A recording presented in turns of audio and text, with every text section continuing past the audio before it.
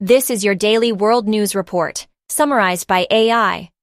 Chinese leader Xi Jinping hailed Henry Kissinger as an old friend during a meeting in Beijing.